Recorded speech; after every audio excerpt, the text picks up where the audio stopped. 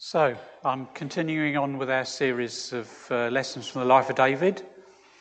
I spoke last week about dysfunctional families, and I said how God can still use people of dysfunctional families to bring the Messiah, Jesus, into the world. God is our Redeemer, and he can use frail, selfish creatures like you and me to carry out his purposes. He's, after all, Almighty God. He's the one who creates light from darkness.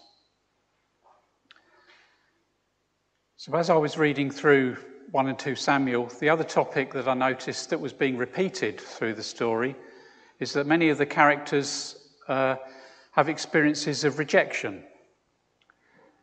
Hopefully, there we go. So today I'm going to talk about rejection. Some of the characters, like Saul, were devastated by rejection, whereas others, like Samuel, seemed to take it as a minor irritation. So let's look at why people can have such opposing reactions by being turned aside by others. So let's have a look at Samuel first. He was the very last of the judges. God appointed judges for the budding nation of Israel to lead it. And Samuel was the last of these. But this is how Samuel's rejection came about. And you can read it in 1 Samuel 8. I read it last week. I'll read it again now. When Samuel grew old, he appointed his sons as Israel's leaders. The name of his firstborn was Joel, and the name of the second was Abijah. And they served in Beersheba. But his sons didn't follow his ways. They turned aside after dishonest gain, and they accepted bribes and perverted justice. So all the elders of Israel gathered together, and they came to Samuel at Ramah. They said to him, "You're old, and your sons do not follow in your ways. Now appoint a king to lead us, such as all the other nations have." But when they said, "Give us a king to lead us," this displeased Samuel. So he prayed to the Lord. And the Lord told him, "Listen to all that the people are saying to you. It's not you that they've rejected, but they've rejected me as their king, as they've done from the day I brought them out of Egypt unto this day, forsaking me and serving other gods. So they are doing to you. Now listen to them, but warn them solemnly to let them know what a king who will reign over them will claim as his rights." Notice that God points out to Samuel that although the Israelites are rejecting his family, ultimately they're rejecting God as their leader. God didn't rebuke Samuel for being a poor father. He just told him not to take this rejection personally. He reminds him that the Israelites have always been stubborn and rebellious. Samuel was initially angry, but he didn't go into sulk. He seems to take on board God's advice about who was being rejected. Notice how he still carried on with his job as spiritual head of the nation. He calmly listened for God's instructions about who to choose as the king and what to do, what actions the nation should take. He happily anointed others to take over his place because God had chosen them. If you read through Samuel's farewell speech in 1 Samuel 12, I won't read it all today, he says that he had a clean conscience about how he'd led Israel. He led them to the best of his ability, and the people agreed with him. Samuel was content just to do as God had told him to do, despite what the others thought about him. Then we move on to Saul. He was the reluctant king, but he became too sidetracked on what other people thought about him. He couldn't listen to God and what God wanted him to do because he was too conscious about other people. He started well, but he soon started to choose his own path, which was guided by what would make him popular, as opposed to what God wanted him to do. And this is passage from 1 Samuel 15, when God tells Samuel that he's rejected Saul as his king. Then the Lord said to Samuel, "I'm sorry that I ever made Saul king, for he's not been loyal to me and he's refused to obey my command." Samuel was so deeply moved when he heard this that he cried out to the Lord all night. Early the next morning, Samuel went to find Saul, and someone told him Saul went to the town of Carmel to set up a monument to himself, and then he went to Gilgal. Notice how Saul is so focused on himself that he couldn't hear God. Notice that he set up a monument to himself, celebrating his victory, the victory that ultimately God had won. We find even today dictators set up images of themselves everywhere, showing people how important they are. It's usually a sign of insecurity. So many of us are hugely influenced by other people's opinion of us. I know that I have been. I worked out that a lot of my insecurity started from my early years when I got to junior school. The junior teachers told me, "Oh, you're not like Pete," which was my older brother. He was more intelligent and gifted than me. And I thought, "Oh, I don't match the mark," so I didn't bother. I just turned inward. And I gave up hope of ever matching what my brother was. But God redeemed all of that, of course. Satan intended this to harm and destroy me, but God used this experience to mould me into a better character, to make me a more empathetic person. Sorry, I'm getting my words all muddled.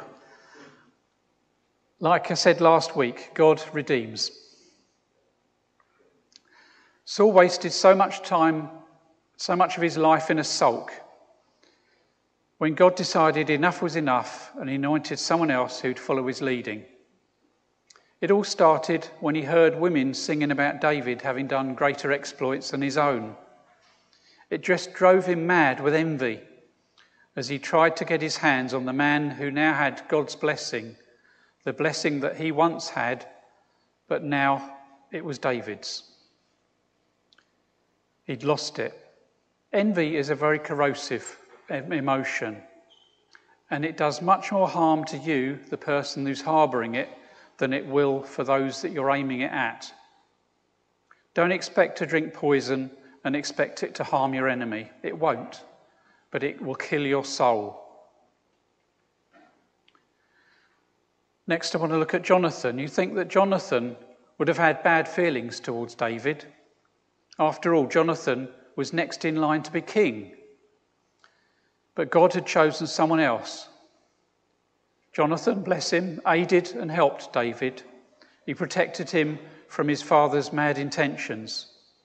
Jonathan was a good-natured character who was willing to assist and befriend rather than compete and squabble. Jonathan's ego didn't get damaged, even though God had bypassed him. Now we look at David. David had a humble start too. He was the youngest of 9 sons. He was almost overlooked when Samuel came to anoint one of Jesse's sons.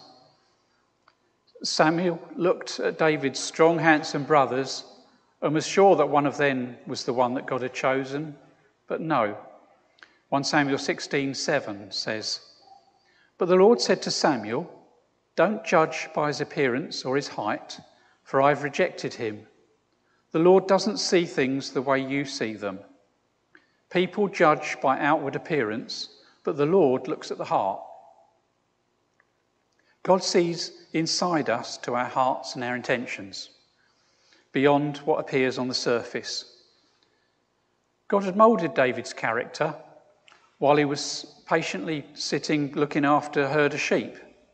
He must have practiced his slingshot and his harp while he was there on his own in the lonely hours. Eventually, he gained a reputation for both of those. These are skills that were harnessed to a strong faith in his God. David developed a trust in God to guide and protect him, whatever he faced. David appears to have a sound grounding for his ego, but as I explained last week, power did corrupt him, and his desire for sex brought a complicated, dysfunctional family. David was a flawed character, like you and me. But God understands us, and he loves us, and he uses us. Around us is a world which competes for acceptance, significance, and status. We jostle for position, looking for those who we can impress, those that will give our egos a bit of a tickle. My own bit of minor fame has shown me how fragile our culture can be. But so what? But I found that social media is addictive and very competitive. I did dabble with Instagram briefly. I still look at it occasionally, but I don't bother with it because I find it irritating.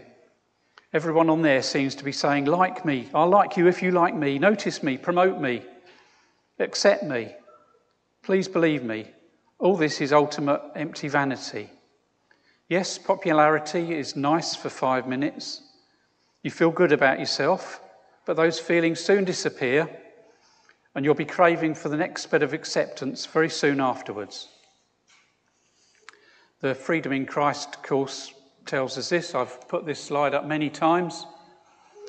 The world and culture around us tells us that performance and accomplishments it makes significance, status and recognition are security, and appearance and admiration bring acceptance. But these are all things that we should be getting from God. God accepts us, and we should be getting our security and significance in our relationship with him. Now, I've got a short talk by Tim Keller now. Somebody has edited this talk down to about 8 minutes. It's a very liberating message. I want you to listen to it carefully. I've listened to this talk many times, and I get something out of it each time.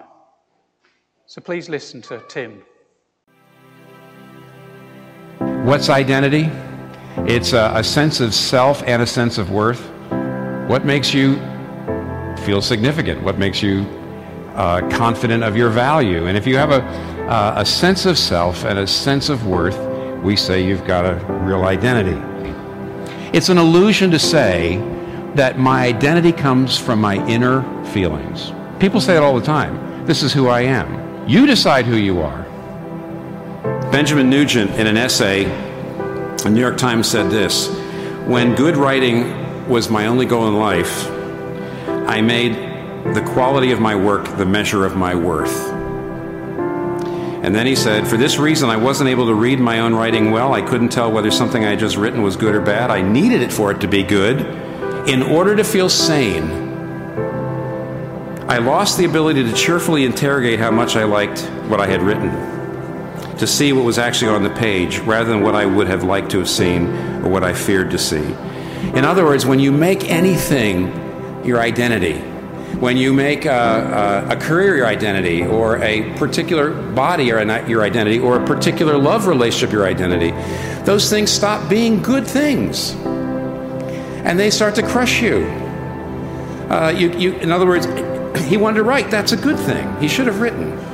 But when the writing was his identity, he said, I made the quality of my work the measure of my worth, and I couldn't. To feel sane, I had to look at anything I wrote and said, this is great. So I couldn't actually look at it realistically, and I couldn't certainly hear criticism. It's crushing. It's absolutely crushing.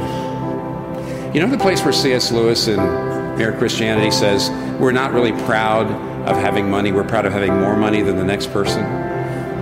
We're not really proud of being smart, we're proud of being smarter.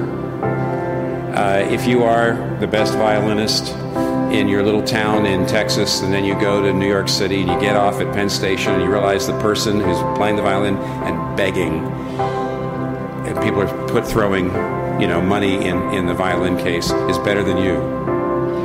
And suddenly that high self-esteem you had because you were the best violinist in your town goes down into the toilet. Why? Because ultimately any identity that's achieved rather than received has to be excluding. In other words, you feel better because these other people aren't as good as you. These other people aren't as enlightened as you. These other people aren't as liberal as you. These people aren't as conservative as you. These people aren't as hardworking as you. These people aren't as insightful as you. That's how you feel good about yourself. by looking at other people and trashing them. And that's how it's going to work. So what kind of identity do we need? Here's what we need. You can't take yourself and bless yourself and name yourself. You need recognition. You need somebody from outside to come in and speak to you. I know we say, no, we don't need that. Of course, we're social beings. We're relational beings. We have to do that. Even when I see people online say, I have done this and my family's rejected me, but I know who I am and this is who I am, and suddenly thousands of people on social media are cheering them. They just got, well, they didn't just say, I have decided who I want to be. No, they have a new set of cheerleaders. They just took the old set of cheerleaders and just said, forget it, I want to be part of this set. You have to have a word from outside. Somebody's got to name you. And let me go a little further. What kind of person should this be, or what kind of people should this be? Well, you need the love, and you need the approval, and you need the esteem of someone you esteem if you're going to have any self-esteem. This person, whoever it is, should not be someone who could ever let you down or disillusion you. If you get your self-worth from the academy or from the art world or from individuals or from a loved one or something like that, what happens when they disillusion you, which they might? Where does your self-worth go? This also can't be a person who's fickle, somebody who's up and down with you, depending on how well you perform. Think about this. If it's really true that the praise of the praiseworthy is above all rewards, that you only if you have the esteem of someone you esteem will you have self-esteem. Only if you have the adoration of someone who adores you. Then to know that God loves you, the Lord of the universe loves you, that would have to give you the most powerful basis for a stable identity possible. And secondly, is it based on your performance? No. If it's not based on your performance, it's not only stable, but you don't need to look down your nose at everybody else around you. In other words, the excluding aspect of your identity goes away. So how do you get that? You're adopted into God's family. That's a new identity, right? You are a citizen of heaven, Philippians 3:20. That's a new identity, right? You're united to Christ. That's a new identity, right? But I got to say, when I just talk to you about it like that, in fact, when I just talk to myself about it like that, it's kind of abstract. But Jesus doesn't name us simply by showing up and giving us a new name or saying you're mine. He dies for us. So you lose the excluding aspect of modern identity. So you have something stable, so you have something coherent, so you know who you are. So you have an identity not achieved, which is crushing, but received. How do you do that? You got to believe he died for you. He says so. I lay down my life for my sheep. He doesn't just show up and give you a name. He dies for you. It's got to go to your imagination. It's got to be the aesthetic core of your life. You've got to learn how, when you're struggling with what the culture says about your identity, because you're not good looking enough, you're not smart enough, you're not having enough transformative sex, you're not this, you're not that. You've got to know how to pull out your identity in Christ and push it to the top of the deck. And you do that generally through imagination. I had a friend of mine some years ago that realized he was extraordinarily upset about the fact that he went to the kind of schools and he had the kind of background, and all of his colleagues had made a tremendous amount of money and had high status, and he was in a missionary ministry job and didn't have that kind of status, and he realized it was getting at him. He realized he needed to put Jesus' identity at the top of his deck, as it were. And he suddenly one day was reading in Philippians chapter 2, where it says, in the old King James, though he was in the form of God, he didn't count equality with God a thing to be grasped, but he made himself of no reputation. And it went to the man's heart. And he says, Jesus Christ lost everything. He was crucified outside the gate. He made himself of no reputation. He did that for me. Why in the world am I worried about my status and my reputation? And he was freed. See, what he did was he took it to the center of his imagination, not just here I believe it. If you don't get it into your imagination, and if you don't do it regularly through worship, through thinking, through applying it at the moment, it doesn't go to the top, and you're back into where everybody else is, cultural captivity. How are you getting through your imagination what Jesus Christ has done for you down to a naming level in your heart?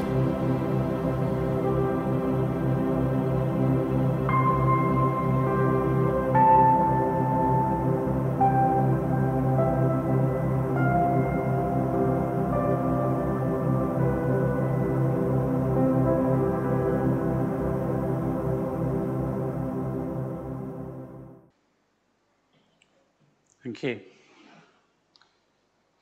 If you want to listen to that again, I can send a link to that. It's on YouTube. Just Google or search on YouTube Tim Keller Identity, and that will come up. So did you hear that? God loves you and he accepts you. He will never reject you. It does not matter what you think of each other. The only thing that matters is that God adores you. He made you the way that you are, and he thinks that you're wonderful. Jesus made himself of no reputation. He was rejected by man. God the Father had to turn his back on Jesus while he carried the punishment of our sin on the cross. We remembered that earlier. God will never turn his back on you and me because he turned his back on Jesus. Jesus' death brought back a way that we can be in close relationship with God. Try to understand how much you are loved by God. Not for what you do, but for who you are. Paul in 1 Corinthians 4 says, "As for me, it matters very little how much I might evaluate." So I'll start again. "But as for me, it matters very little how I might be evaluated by you or by any human authority. I don't even trust my own judgment on this point. My conscience is clear, but that doesn't prove I'm right. It's the Lord who will examine me and decide." So basically he's saying, I don't care what you think about me. I don't care what I think about myself. God knows who I am, and he still loves me. The competition game is over. God will never reject you. Whether you reject him is your decision. So we've got some questions now. Did any part of today's talk stand out for you? Do you relate or sympathise with any of the characters in these stories? How much do you think you're influenced by what other people think about you? And how much understanding do you have of God's love and acceptance? And then probably the most important one is pray for each other. You may want private prayer, so please don't go away. If you know that you're affected by rejection, please get prayer from somebody today so that it can be dealt with and God can redeem the situation.